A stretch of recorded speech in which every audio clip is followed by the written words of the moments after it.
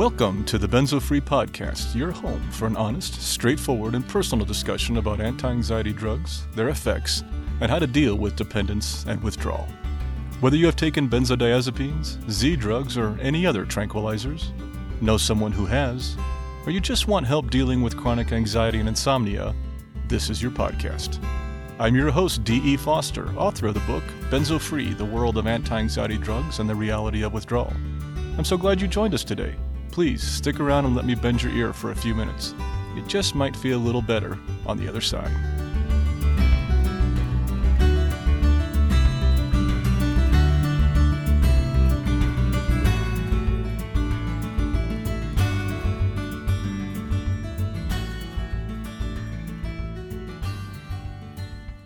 Hello there, this is D, and welcome to episode 57 of the Benzo Free Podcast. 57. What the hell have I talked about for 57 episodes? Sorry, going a little off script here for a second. It just kind of hit me as I read that. Anyway, I'm going to try and keep our introduction brief today because we have a full lineup and plenty to share. So I guess I do have stuff to talk about. It is still busy around here, but then again, it's busy everywhere. In fact, I think that may be one of the most popular sayings that us humans say. We need to stop saying that. I need to stop saying that. We are all busy. And honestly, it's a silly game we play to constantly try and outdo each other with how busy we are. So you know what? I take it back. I'm not busy. I'm good. I'm happy. And I'm blessed with work. There. Maybe that's a better saying. I'm blessed with work. And I mean that. Okay, I should really go back to my script here. Okay. Oh, you could tell I'm kind of in an ornery mood today, so sorry about that. This week is a big week here at Benzo Free. It's the 1-year anniversary of the podcast. So that's probably why I'm a bit ornery. Yay! Sorry if I didn't save any cake for you. I promise it's in the freezer, and next time you come by, we'll have it. But on February 20th, 2019, we launched our first 5 episodes of the podcast all at once, just to get off on the right foot. I had researched and learned that this is what you should do to kind of get attention when you go out there, so I pre-recorded 5 episodes and launched them all at once. Episode 1 was what everyone should know about benzos, and it was an overview of the basics, the essentials, to start with. Episode 2 was my benzo story. Yes, that one was dedicated to me. Big surprise, right? But seriously, I wanted to share my experiences up front so people, knew where I was coming from and I could relate to everyone. And then episodes 3, 4, and 5 were a 3-part series, Managing the Fear of Benzo Withdrawal, still one of my favorites. And then we were off. And now, a year later with episode 57, things are still pushing forward, and I thank you all for helping us get there. Last week we experimented with a new type of episode, our Smile episode, and it appears it was a hit. I received a lot of positive feedback about it. Thank you to those who took the time to write. It meant the world to me. And since it was successful, I decided to make it a regular part of the podcast. Today, I've added a new section to the podcast called the Smile section. This will be a section of positive stuff only. Stories, facts, anecdotes, anything that might put a smile on someone's face.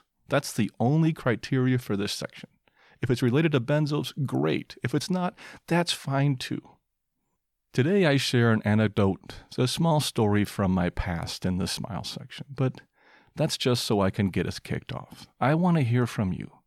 And just like with the benzo stories, I want your input, suggestions, especially your personal stories of success and happiness and joy. Anything positive you might want to share, even if it's something you read or heard somewhere. Just like every other part of this podcast, it is better when I have input from you. Now, just like all the other sections of the podcast, it probably won't be in every single episode, but it will be part of our regular lineup when we have content and when we have time to share it. And since we're on the topic of changes, I also want to note something very quickly, that I've changed a bit of our script this week, just testing out a few changes to, help us improve on brevity, especially during that administrative stuff that I say every episode. You know what I'm talking about. Hopefully it'll come through a little bit cleaner and a little bit shorter. And one last thing, last week I mentioned our new donations page at benzofree.org/donate, and a few of you jumped to task and made a donation. And I thank you from the bottom of my heart. I truly mean that. Your contributions will help to keep this podcast operating and growing, and I thank you. Our format today is our standard lineup, including all 6 sections: our introduction, mailbag, Benzo story, the new smile section, our feature, and our moment of peace. Today's feature is the story of Benzos, and it's a really interesting story, actually. And you know what? It never hurts to understand the drug that we've been taking and where it came from just a little bit more. I'll blend a bit of science in with the history and try to liven it up now and then when I can. I hope you like it. And before we move on, don't forget we need your help. We need feedback of any kind. We truly want to hear from you. You can provide feedback in 4 ways. Comment directly on one of our podcasts or blog posts so others can see. Fill out our feedback form at benzofree.org/feedback. Email us at podcast@benzofree.org. Or leave feedback on one of our podcast carriers so others can find us.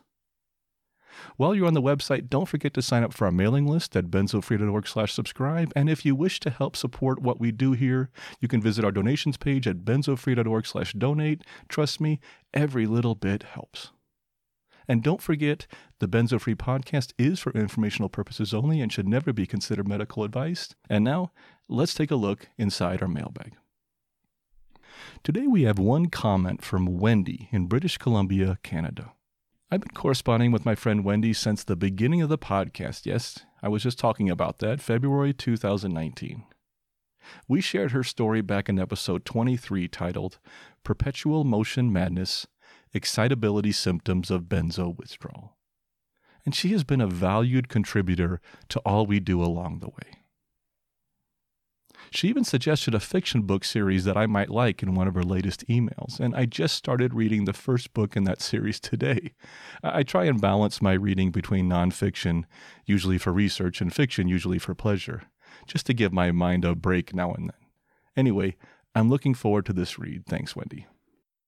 Wendy's comment was in 2 separate emails, but I thought they kind of fit together. Wendy first writes, "Hi, friend D. It boggles my mind to think of all the emailing you must do. I feel so blessed that maybe because of my 30 years of yoga, I don't have pain. So exercise is my best way of dealing with withdrawal. Yesterday, when I was feeling way too revved up, instead of complaining about it to myself, I changed my approach to welcoming the healing. This feels like a step beyond accepting it. It was quite helpful. I have such ups and downs just within the confines of a day. Do you think this means I have brain damage on and off?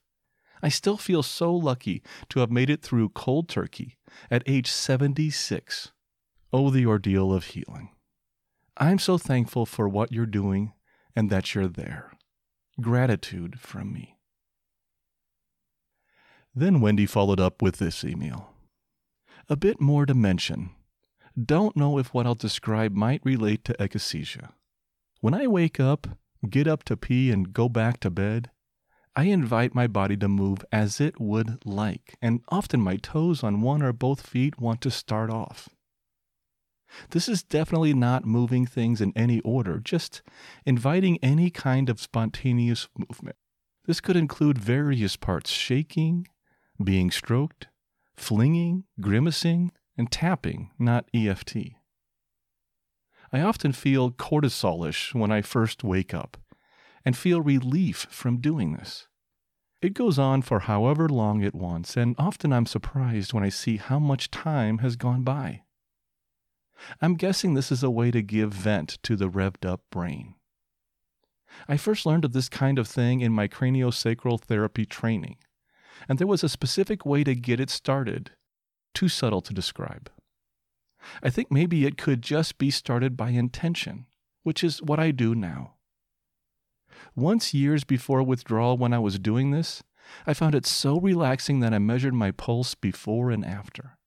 It went down by 12 beats a minute within about 20 minutes. The action eventually slows down on its own and stops. Wonder if it could be called freeform Qigong. Well, thank you, Wendy. So much to share here. Let me back up a bit. Yes, withdrawal can be more difficult as we age, but even when we are in our 70s, we still heal. It's pretty amazing, actually. As for brain damage, that might be one of the most common questions I get. The truth is, we don't know. But I do know that from my experience working with others in the benzo community, people heal, even if it takes us years to do so. I know I am still healing. And although it can be a roller coaster at times, the improvement is there. Unfortunately, it can be so hard to see that while you're in the middle of it. And as for the method of handling akathisia, that is great. Wendy mentioned Qigong, spelled Qigong. What is it, you may ask? According to the National Qigong Association, Qigong can be described as a mind-body-spirit practice that improves one's mental and physical health by integrating posture, movement, breathing technique, self-massage, sound, and focused intent. It is often referred to as the internal portion of Tai Chi, and is a series of repetitive, mindful movements which helps the flow of Qi throughout the body. But Qigong is just one of many similar practices in this field. Wendy has been attempting to educate me on mind-body movement practices for a while now. She shared with me her thoughts on awareness through movement, ATM, Feldenkrais brain-body sessions, and even the use of swaddling wraps like an ACE bandage, or some may use an anxiety blanket to help ease tension and anxiety throughout the body. Wendy shares so many techniques which combine mind and body to investigate in her emails, and I plan to do that in coming months. But for now, I've put some links to these in our show notes if you'd like to learn more. What Wendy is referring to in these emails is combining movement and mindfulness through a variety of techniques and practice. When the akathisia hits her, due to her training and experience, she was able to accept it and allowed her body to move as it wanted to instead of fighting it. In benzo withdrawal, our nerves and muscles become disconnected somewhat, and the inner energy of akathisia creates distress and discomfort on top of that. And we get frustrated and resistant and fight against this feeling. But what if we didn't? What if we instead backed away a bit and observed it and paid attention to our movements and chose more healthy methods of helping our bodies heal and retrained our nerves to communicate properly with our muscles? When I was in withdrawal, I tried something somewhat similar called AAT, or Associative Awareness Technique, from my physical therapist. It's a method of helping to retrain our automatic brain and nervous system, and I think it helped me. Through techniques like AAT, Qigong, ATM, Feldenkrais, T-Touch, and others, perhaps we can help heal that disconnect and help our bodies heal. Now, I am not recommending any of these techniques here, mostly because I haven't really studied them at length, but also because, well, I can't give direct advice. This podcast is for informational purposes only. And that is all I'm doing here today. I'm sharing information. And I'm sharing information which one of our listeners has shared with me that she says had worked for her. Check it out if you like. And I might even do the same, and may even share techniques like this more thoroughly in an upcoming feature. Thanks, Wendy, for sharing your comment with us. I look forward to learning more. And of course, if you have a question or comment you'd like to ask us in private or for the podcast, just send it in to us on our feedback form at benzofree.org/feedback. Now let's move on to our benzo story. Our story today is from a friend of ours in Florida. In her story, she requested I remove the names if I shared it, which I did. I also removed the company that she worked for. She sent her story to me a few months ago, and I wanted to make sure I shared it with you today. I just sent her an email to let her know I am sharing her story and to ask her how she's doing. Our friend writes, I have had a real bad case of restless legs since the mid-1980s. I would still be awake at 2 a.m. fearing a day of work ahead of me at 7 a.m. in the factory. After 30 years, I am now retired from a pharmaceutical company. We had never heard of restless legs, nor did I know of anyone else suffering from it. Then one day a girl from work told me of her experiences with it. I asked my doctor about it, and we began to experiment with different medications. Nothing worked better than a hot tub. After trying Halcyon for sleep, overriding RLS, and other sleep drugs with failure, my doctor wanted to try Xanax. It worked, but I developed tolerance, and he raised my dose over the coming years to 6 milligrams. Then he retired. 4 years before he retired, I retired and moved to Florida.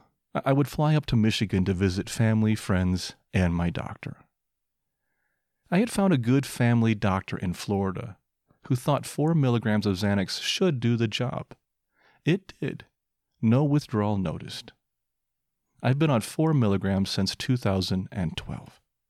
My good doctor did not renew her contract with the medical facilities near me in September of 2019, and when they called to inform me of that and schedule me with a doc taking over for her, I asked, where is she? They said they didn't know. So I made an appointment with a different doc. This doc made me feel like a drug addict. She wanted me to taper off 1 milligram every 3 months, period, done in a year. I panicked. I confided in a few close friends. One found my original doctor and I made an appointment. Another friend gave me your info and forwarded a few podcasts my way. I am all for tapering off Xanax, but want to be smart and safe about it. I believe I have an injury, and here's why. In 2006, I started having chunks of memory loss. The company doctor, a psychiatrist, listened to my story of caretaker for my dad and husband with huge medical issues. I worked 8 to 10 hour days, 6 to 7 days a week at times. I take days off to run them to doctors or surgeries as needed. He said, you have PTSD. So I lived with severe memory loss until I retired in 2008. Fast forward to now, then this is why I feel an injury has happened and been misdiagnosed. No blame, but hopefully it may improve as I get Xanax out of my system. Listening to the podcasts has given me great info to share with my sweet doctor. I know in my heart she will work with me to safely taper me down, and I plan on getting a counselor, eating healthy, deep breathing, joining a support group, and already have friends in place for additional support as needed. You can use my story, but not the names, please. I look forward to hearing from you and listening to more info. As I am a widow, I have all the time God allows me. My faith is strong. The biggest supporter, please pray for me as I share my experiences with you. Thank you. Well, I want to thank our friend for sharing her story. I'm so glad she has done so many things to help with her taper.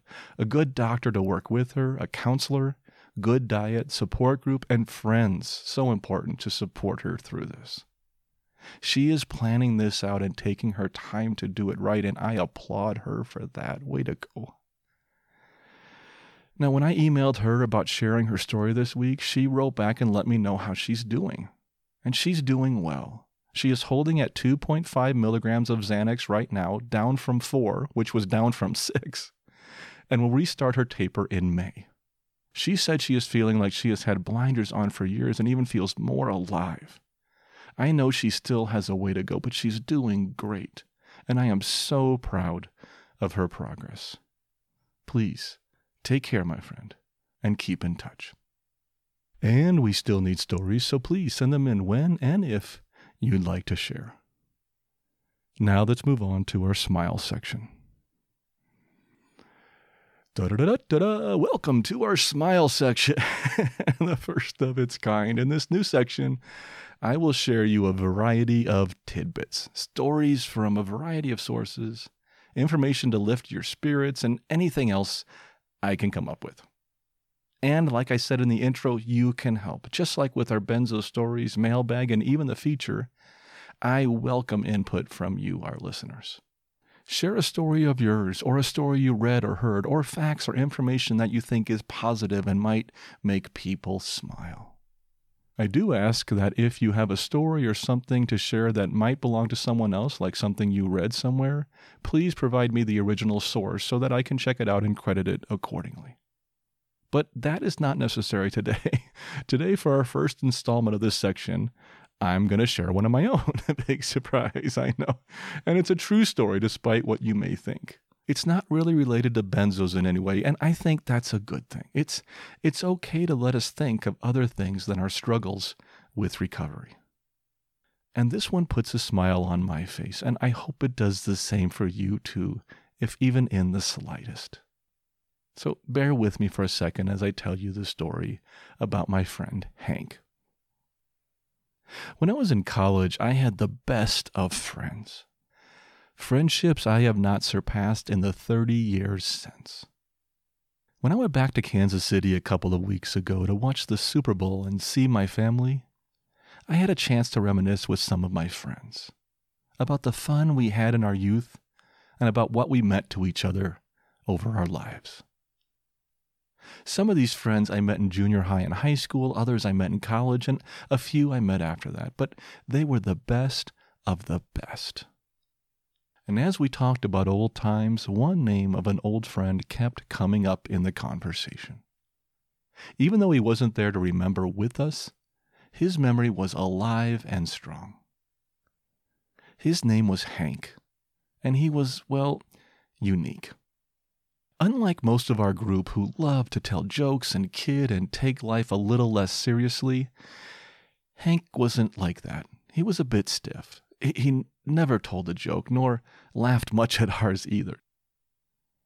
He was tall, good-looking, but with the palest of skin, and that's saying a lot since yours truly has all the markings of a typical ginger and the alabaster skin to match.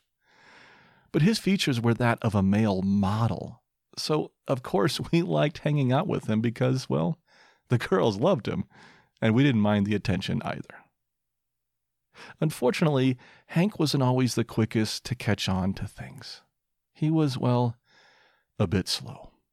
You see, not long before he joined our group of guys, Hank had a head injury, a sports injury where his skull met a baseball bat. I have to admit it's amazing he's still with us. Unfortunately, he had difficulty speaking most of the time, and thus we watched out for him and took care of him. But that being said, Hank had a lot of amazing qualities, and he was an expert, better than the rest of us, at one thing. Hank could pull a prank. He had an uncanny gift of sneaking into the most unlikely places and surprise us, often wearing something bizarre. It was his own sense of humor, and we loved it. A perfect example was one night when he waited for what seemed like hours in one of my friend's showers, wearing only a Speedo and goggles just to surprise my roommate. And that was just the beginning. Now, these friends of mine have lived with each other in a variety of settings during the years, after college, in homes, condos, apartments, often shifting roommates each time we moved. We had legendary games of poker and hearts until all hours of the night. If 4 guys were at home, a game of something broke out, including the infamous indoor volleyball. As you can guess, our lamps and furniture had a very short lifespan. But those days did come to an end, and we all started to meet our future spouses, and many of us got married. Still, Hank, well, he didn't really grow up along with the rest of us. He could not let go of his pranks, and weddings soon became his thing. The funny thing is, he never attended one of our wedding ceremonies, not one, but he rarely missed a wedding reception, or even a wedding night. And even if the wedding was out of town, Hank would be there. Several were in Kansas City, of course, but he also showed up in Santa Fe, New Mexico, and at my own wedding in Boulder, Colorado. You never knew where Hank would show, but you were sure that he would, often to the chagrin and sometimes displeasure of the bride. At one wedding, he appeared at the reception wearing only soccer shorts and a shirt. At another, in full formal wear, and he wasn't in the wedding party at all.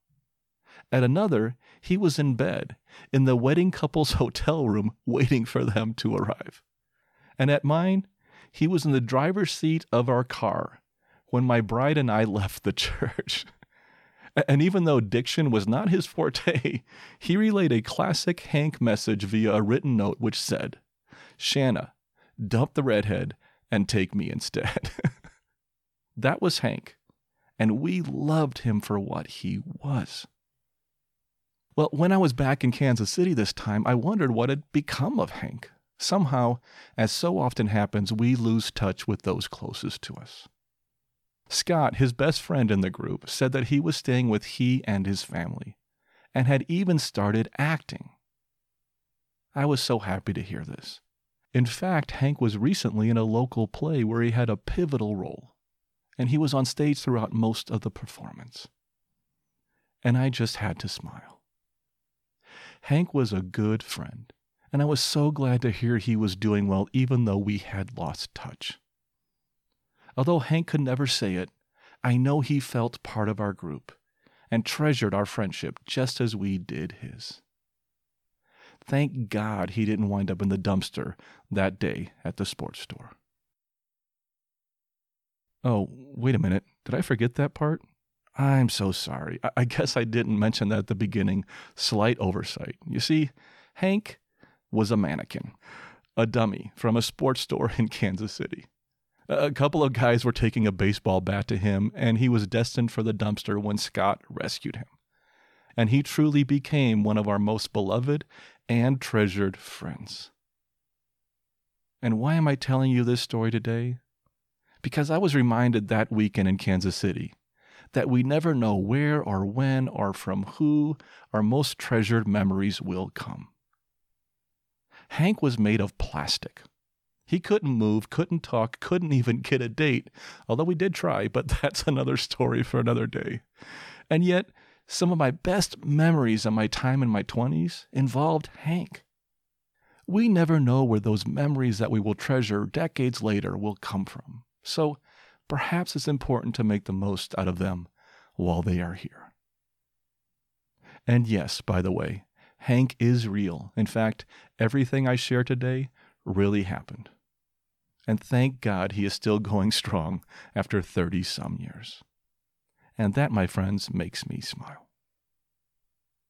Anyway, thanks for indulging me on this trip down memory lane. I don't know if it was effective, and I don't even know if it made you smile, but I'm hoping it did in the slightest bit. If you have any anecdotes to share or something to help lift the spirits of our listeners, please let me know. Send it to us at benzofree.org/feedback or at podcast@benzofree.org. Thanks for letting me bend your ear for a little while. Now, on to our feature. Our feature today is the story of Benzos. It's a bit of history, a bit of science, and a bit of storytelling along the way, I hope. I wrote a whole chapter in my book on the history and science of benzos, and I used a chunk of that chapter as the foundation for today's feature. So, if you read my book, parts of this might be familiar, but only parts. For the podcast, I elaborated on it a bit, added a few more details, a few more facts, even an extra study or two, and voila, we now have the feature of the day. That's how this works. Also, I did share some of this information in one of our earlier episodes of the podcast, so in case you heard that there, a few of the things we say today may sound familiar. Now, there are a lot of references in today's feature, and I have cited all of them and put them in our show notes as always. If you want to learn more about any of these topics, please check out those links. Now, there are a few pronunciations where, well, let's just say, I'm not a chemist, nor from Croatia or Poland, so I apologize in advance if I get them wrong. And why am I telling you this story, you may ask? Well, first, I like history. As I age, I find it more and more fascinating. But most of all, if we don't know our history, what happens? Yes, as George Santayana, later quoted by Winston Churchill, once said, we are doomed to repeat it. Throughout this story, one thing is clear. We've been here before, but we never seem to learn our lesson. I hope you like it, and let's get started. Let's start at the very beginning. When did this whole benzo thing start, you may ask? Well, I could go all the way back to 3400 BC. Seriously.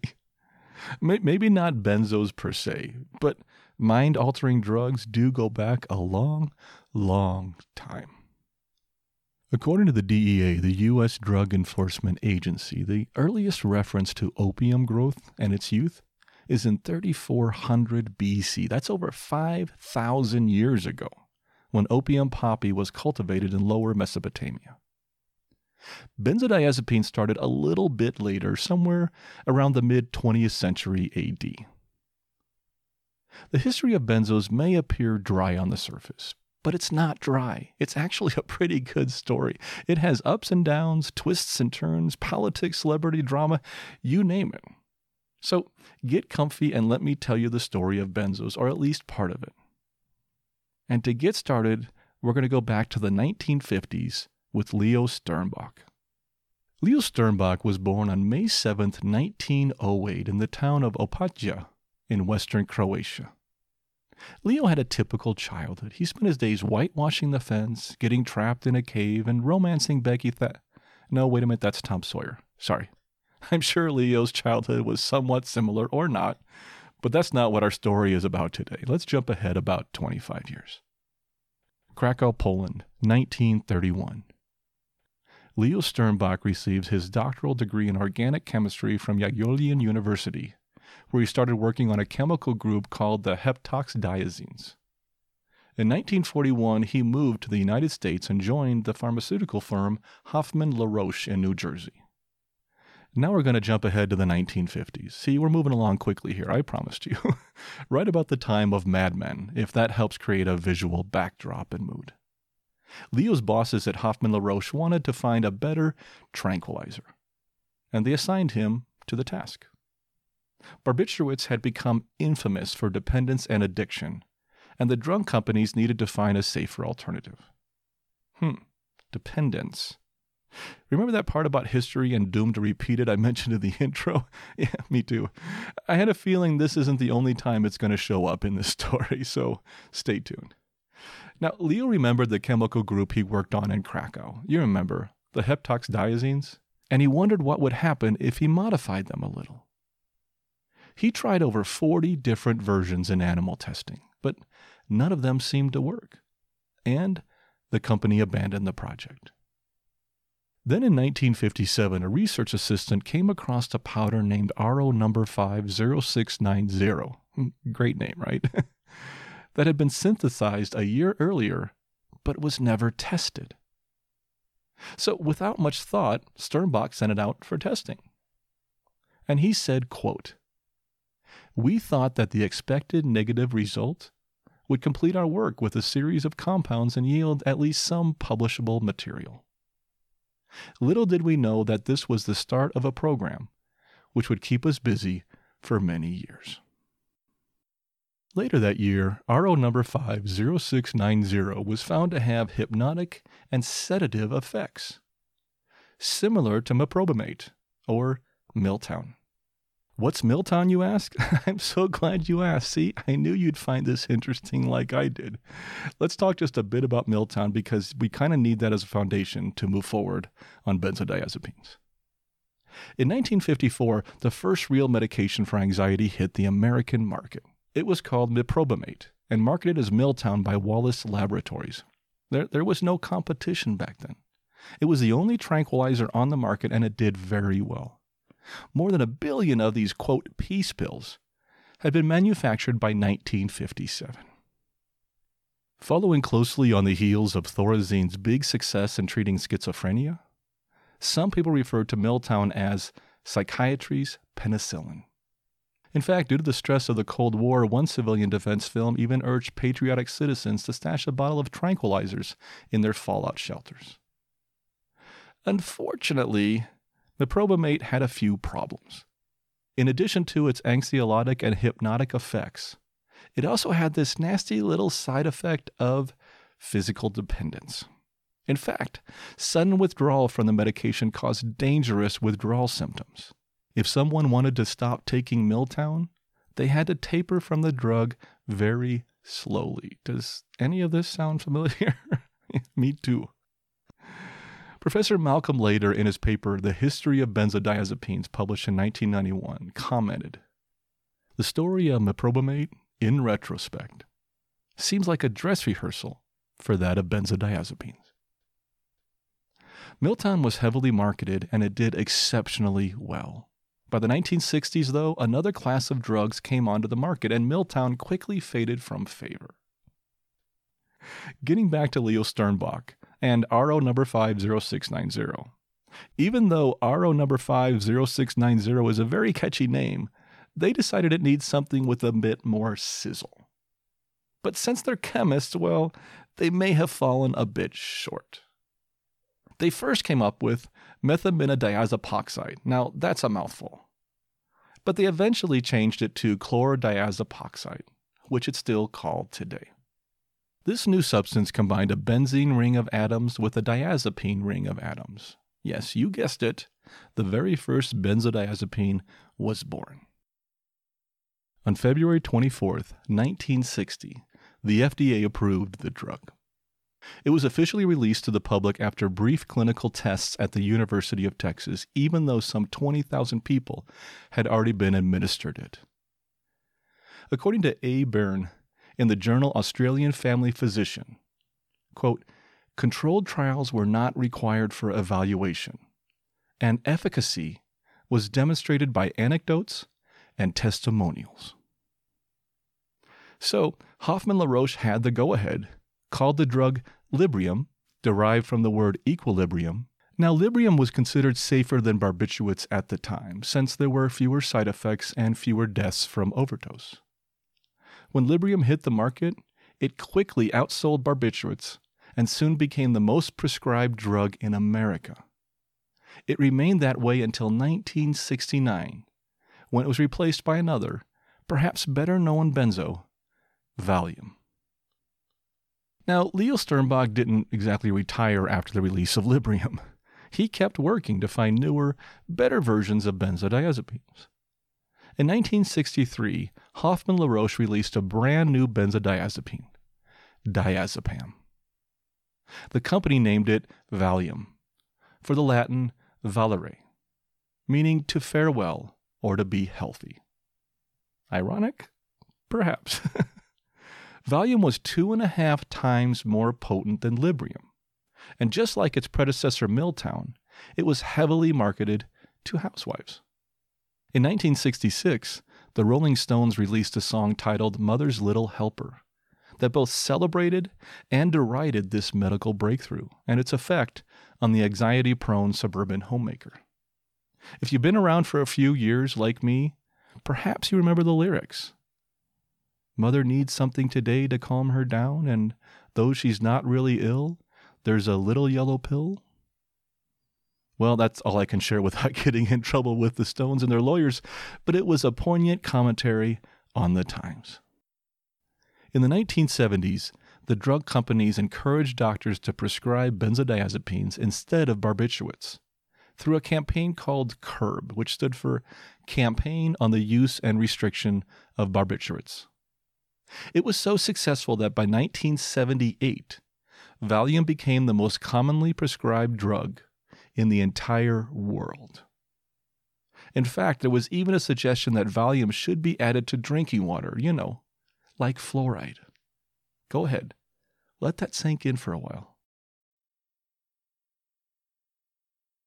According to Malcolm Lader, the father of benzo awareness and research, we knew early on that there were problems with these drugs. In his paper, History of Benzodiazepine Dependence, published in Journal of Substance Abuse Treatment in 1991, There were 2 studies conducted in the 1960s which established the potential for dependence when given in high dosages. Still, many of these studies were either discredited or ignored. But as benzos became increasingly popular, a backlash did start to gain momentum, as more and more people complained of problems. Scott Stossel shares his perspective on the growing movement in his book, My Age of Anxiety. He said, quote, "By the middle of the 1970s, the FDA had collected numerous reports of benzodiazepine dependence. Many patients who had been on high doses of Valium or Librium for long periods of time would experience excruciating physical and psychological symptoms when they stopped taking their medication. Anxiety, insomnia, headaches, tremors, blurred vision, ringing in the ears, the feeling that insects were crawling all over them, and extreme depression. And, in some cases, seizures, convulsions, hallucinations, and paranoid delusions." Doesn't sound like a lot of fun, does it? In 1979, U.S. Senator Ted Kennedy led a Senate subcommittee hearing into suspected dangers of benzodiazepines, where he said, quote, "If you require a daily dose of Valium to get you through each day, you are hooked, and you should seek help." The backlash increased in the 80s. 2 studies, one from Peter Tyrer in 1981 and one from Malcolm Lader in 1984, explored the possibility of physical dependence from normal dose, long-term benzodiazepine use. Malcolm Lader referred to their findings as such, quote, "These studies established unequivocally that normal dose dependence, as manifested by a physical withdrawal syndrome, was a real entity and supervened even if the dosage was tapered off." Controversy still raged, but the idea of dependence from this class of drugs began to gain acceptance. Long-term benzo users were suffering from severe withdrawal symptoms, and the media picked up their stories. The chief medical officer in the United Kingdom warned that long-term use of benzodiazepines caused or aggravated depression and increased suicidal tendencies. Several patients even sued, but they were mostly unsuccessful.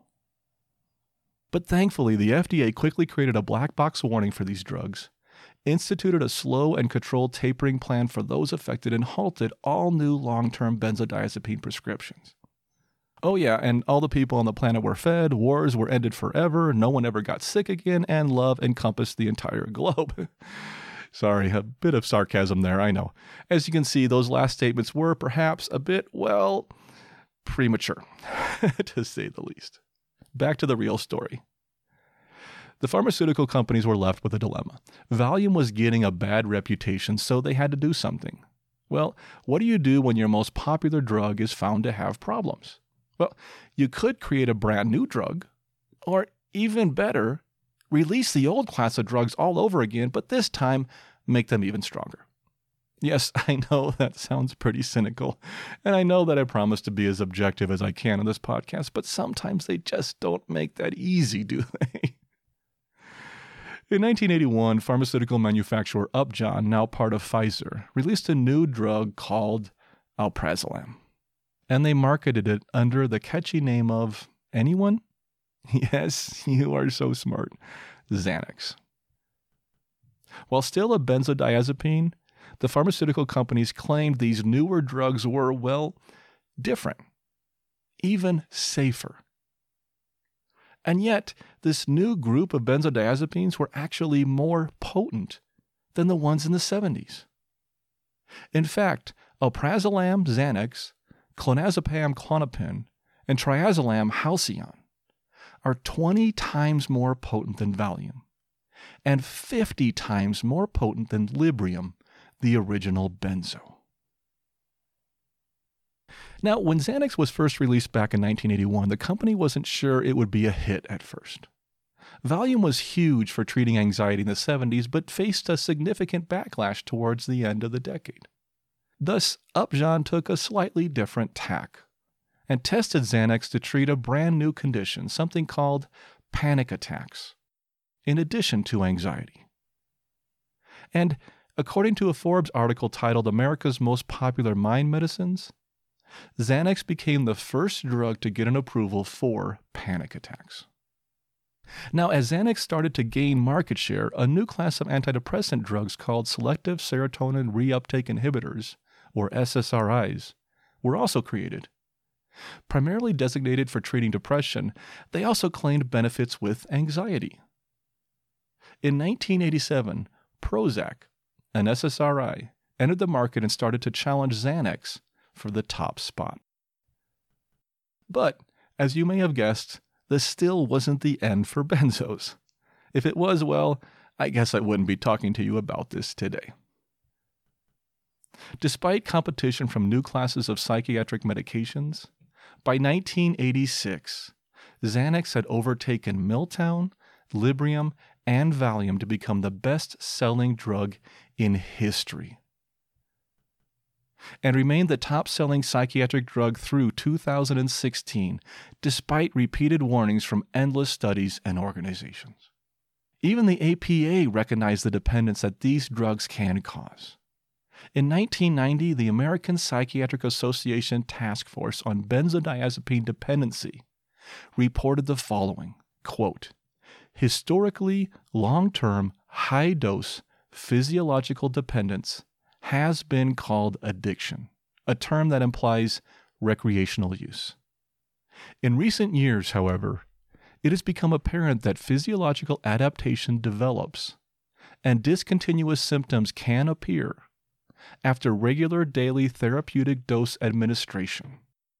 In some cases, after a few days or weeks of administration. Some therapeutic prescribing is clearly not recreational abuse. The term dependence is preferred to addiction, and the abstinence syndrome is called a discontinuous syndrome."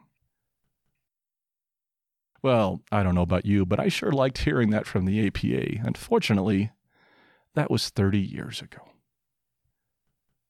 I wish I could say that since 1990 things have improved, but that would be far from the truth. The use of benzos has only continued to increase. Even though Xanax was surpassed as the most popular psychiatric drug by Zoloft, an SSRI, in 2018, Xanax remains incredibly popular and in the number 2 spot, with Ativan, another benzodiazepine, also in the top 10. The percentage of outpatient medical visits that led to a benzodiazepine visit nearly doubled from 3.8% in 2003 to 7.4% in 2015. Benzodiazepines are now prescribed at about 66 million doctor's appointments a year in the U.S. alone, according to a report by the U.S. National Center for Health Statistics. In a January 2020 article in New Scientist, the author, Jessica Hamzalou, stated, quote, "This means that for every 100 adults that visit an office-based doctor over the course of a year, 27 visits will result in a prescription for a benzodiazepine." Whew. In 2014, the market demand for general anxiety medications was valued at $3.2 billion and is expected to rise to $3.7 billion by the end of 2020. Benzodiazepine use and prescribing practices are increasing significantly, despite warnings of their dangers, and they are far too often being taken long-term. It appears that no one is taking a look at our history, and we continue to repeat it. Will we ever learn? I don't know. Anyway, thus endeth our brief tour through benzo history. Thank you for your time and attention. If you please pass your quizzes up to the front for grading, we would appreciate it. And that, of course, wraps up our feature. I hope you enjoyed it and found it informative as I did. I don't know, but I'm curious to see what you think. I think it's information that we need to remember, and it's especially information that we need to have available to us when we talk about these drugs. It's important to know where they came from, how they got to where they are. And most of all, it's important for us to learn from our history, so we stop making the same mistakes over and over again.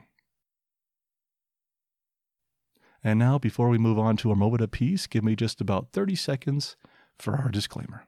This podcast is for informational purposes only and should not be considered medical advice in any way. The host of this podcast is not a medical professional, nor is he engaged in rendering medical, health, or psychological advice, nor any other kind of personal or professional services. The views and opinions expressed by our listeners and interview guests on this podcast, whether read from textual submissions or presented in their own voice, do not necessarily reflect those of the Benzo Free podcast or of its host. Withdrawal, tapering, or any other change in dosage of benzodiazepines, non-benzodiazepines, or any other prescription drug should only be done under the direct supervision of a licensed physician. Our full disclaimer can be viewed on our website at benzofree.org/disclaimer. And that brings us to our closing, our moment of peace.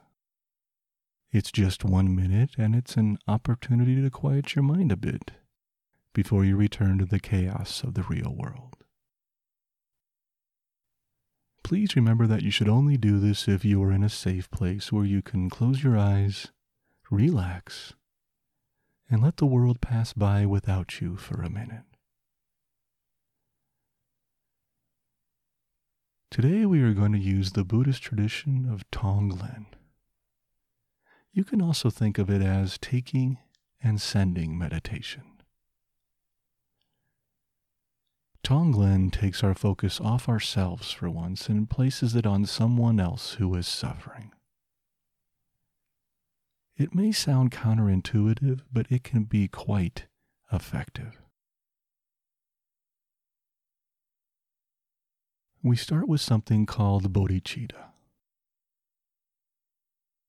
This is just a moment of openness and calm.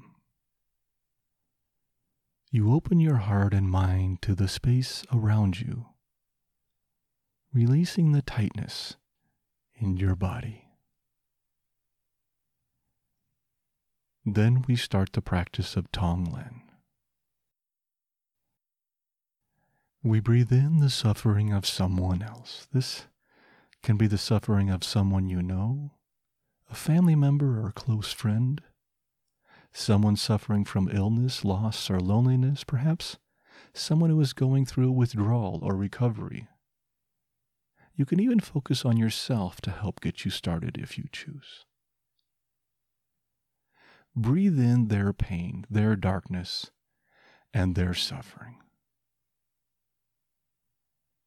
And then on the out-breath, breathe out love, healing, and compassion. Send this positive energy out to the person you are focused on. Visualize this energy transferring from you to the other. Start this practice with one person in mind, and then you can expand it to everyone who is in a similar situation, if you like. Breathe in their suffering and breathe out hope and recovery. That's the practice of Tonglen. So let's get started. Close your eyes and relax.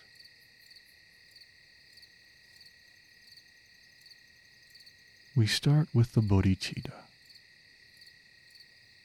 Breathe slowly and naturally.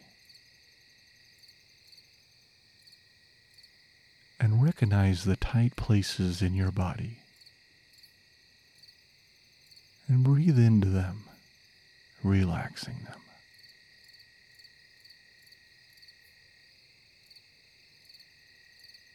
As you do this, open your heart and mind to the space around you.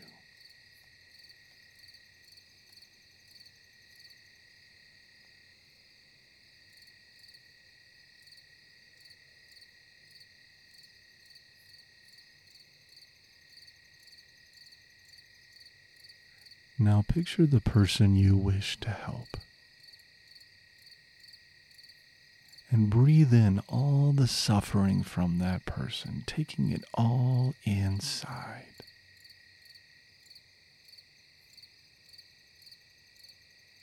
Then breathe out love, compassion and positive energy as much as you can give. And feel the wonder of that energy as it passes from your body to theirs.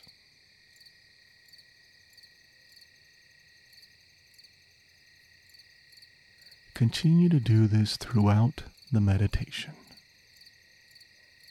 And remember, if your mind wanders, just gently bring it back to your breath and the taking and sending of the Tonglen.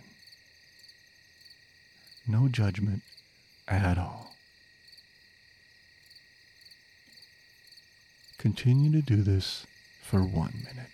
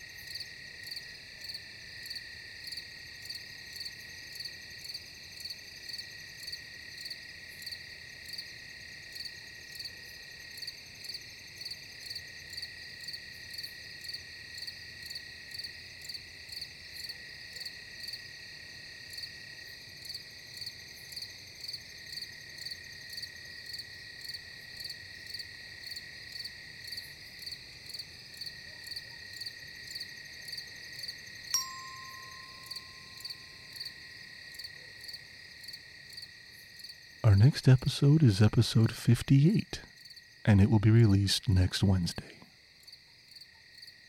Thank you again for joining me today, and please let us know how we did.